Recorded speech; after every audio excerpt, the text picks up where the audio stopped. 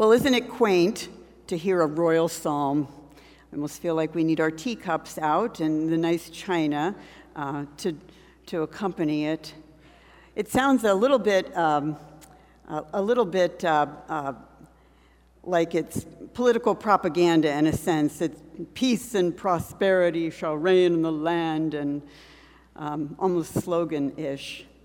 In fact, the Canadian national motto in Latin is a translation of Psalm 72:8, which is, I'm not going to say it in Latin because I don't know how to pronounce it, but let the king rule from sea to sea. So it's from sea to sea, from the river to the ends of the earth.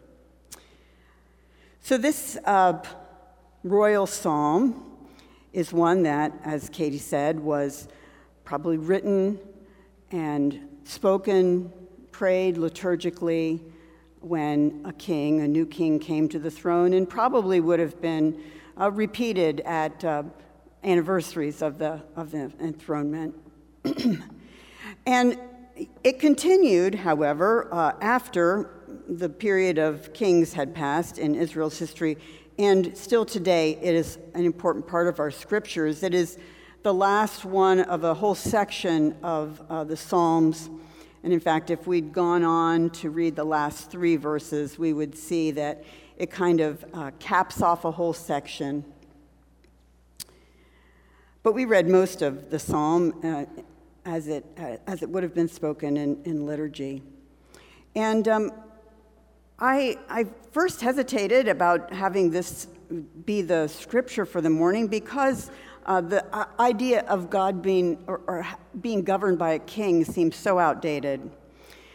Nevertheless, I thought it's been so important in shaping an important part of our theology that I thought I'm going to work with that kingship thing and figure out how to make it relevant today.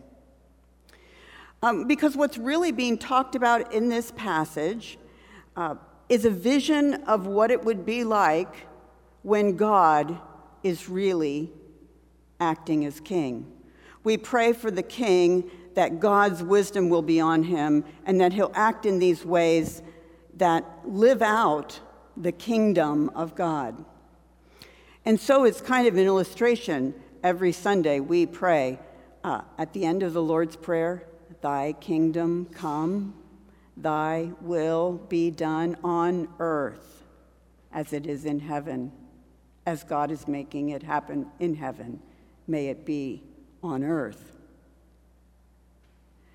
And this beautiful psalm is a vision of what is central in God's reign. Justice and righteousness shall be characteristics. Did you notice how many times those words popped up? Justice and righteousness. Justice and righteousness. Peace and prosperity. Now, that sounds so generic that really we might just want to write it off. But I actually think the psalm goes on and gives us 3 important criteria that help us know if God's justice and righteousness are actually being lived out and are present. Now, and we need that help because for most of us, we tend to think all is right in the world when things are going pretty well in our circle. It's a natural thing. It's kind of a product of our self-centered, not necessarily selfish, but self-centered worldview. And candidates will know this, right? They'll appeal, are you better off today than you were when I first started in office? Then you should reelect me. Are you better off? Most of us tend to think, well, if things are going well with me, things are right. And so this help and guidance from the scripture about what is involved in God's just and right reign are important. They're general, They're broad. They aren't going to give us any specifics of political policies, but they do give us guidance. And there are three things right in the scriptures. Let me point them out. The first one is, let me back up just a second. There's a part in the scriptures, I think it's verses 3 to 5, when it talks about having the king's reign go on forever and ever, as long as the moon is in the sky and the sun is in the sky. Let the king reign for a long, long time. And then it goes on and says, and let it extend all over the face of the earth. Enemies bow down, and he'll have dominion in all of these different areas. So that sounds like just kind of a grandiose power politics plan. But notice, and if you have your scripture still opened, either in the hymnal or in your Pew Bible, it's got a very important qualification linked to it. In verse 11, after it's painted this picture of God's reign going on forever, and God's the reign of the king extending in wide places and areas, in verse 11 it says, let it be so, because he delivers the needy who cry out, the poor, and those who have no helper. So one of the first criteria that we would look at if we want to know if the king is really living out and enacting God's wisdom and justice on earth would be, what is the state of poor people? Do they receive justice? Do they receive help? Are their lives considered valuable? Are they protected from their predators? That would be one of the visions, the angles that we would look at to assess, is the king enacting the will, the justice and righteousness of God? The second one, you notice it talks about the bounty on the mountains and on the hills, the grain that's coming in. It's about prosperity, and it connects it to the health of the land. How is the earth doing? Is the earth something that is sustaining us well? If that is happening, well, that's one more thing checked off the list to tell you, is the king acting with God's righteousness and justice? And then the third thing that is interesting is the state of relations among nations. The esteem that's given to the king, not only from his own people, but from other nations. Because the vision is that a good and just king of one nation will somehow be good for everyone. And you notice in the very last verse that we read in 17, let the king's name last forever. I'm sorry, I'm reading from the CEB, the Common English version, and I know you have the RSV in front of you. Let his name endure as long as the sun. Let all the nations be blessed through him. All the nations be blessed through him, and call him happy. So, what should we want as a society? We should want a king, a government that is centered on God's vision and wisdom for justice and righteousness, putting them central. We will be able to tell that that is really deeply and widely true when the poor are given regard and dignity and honor, when those who are not in our boundaries but outside of our boundaries also will see that there's blessedness, and when the land is fertile, productive, and well taken care of. Now, if I were to take those three criteria and put them in one short sentence, I would say that this psalm gives a vision that right makes might. Right makes might. Now, that's not what we usually hear, is it? There's a lot in our world, and we'll often see people act as if might makes right. Right? Is that what we hear? But this psalm starts and finishes from the assumption and plays out the picture of what it looks like when right makes might. Will you say that with me? Right makes might.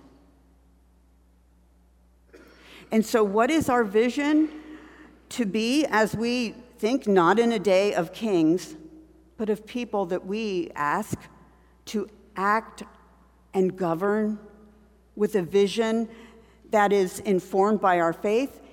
It is that right makes might. Well, that's not terribly specific, but it is helpful. It's helpful, isn't it? If you read these words and think about our leaders and our leadership, it gives us some kind of guidance about what to look for and what is good. Now, because we are a democracy and we elect leaders and we make choices, we also have to acknowledge the very important insight that what makes a wholesome, healthy society is not just in the hands of people who are elected in an official leadership, as important as it is in church, in state, and in businesses. It also is about the conviction of the importance of justice and righteousness in each and every person.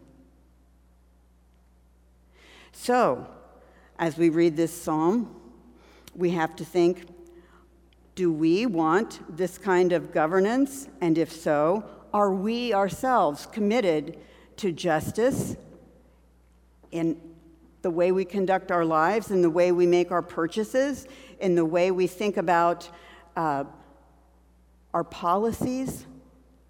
Are we committed also to growing in righteousness? In small ways, we can be committed to growing in righteousness by learning and leaning on God's word.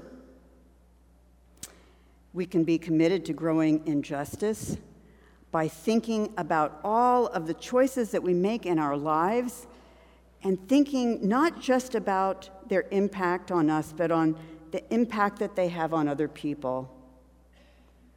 Are we using labor that is a good deal for us at the expense of someone who is being paid or exploited, underpaid or exploited, or in bad working conditions? Are we purchasing things that have been produced for short-term benefit and long-term throwaway with devastating effects? We all need to start thinking as citizens of a just and right reign. Part of God's mercy poured out in creation is guidance given to us to help us learn how to live justly and rightly and to put our energies in partnership with God's governance of the world.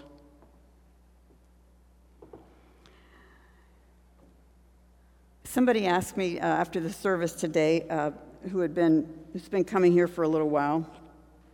She said she'd been talking to a friend who goes to a more fundamentalist church about coming here, and they said, well, do they preach the gospel? She said, so I haven't been to churches that much. Do you preach the gospel? Yes.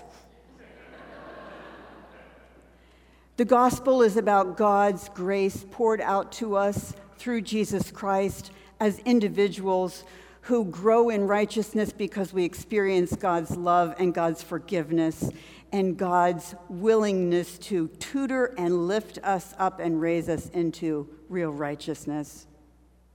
But the gospel is also God's love for the world, who created this world for beauty and prosperity and goodness to be shared widely with all people. When we think about our lives in profoundly moral ways and ask difficult questions and ask them of others and try to hold our leaders in church and state and business to high standards that we also support with the real choices we make, we are also proclaiming a gospel, are we not? Because right is might in God's kingdom, and may it ever be so. Amen.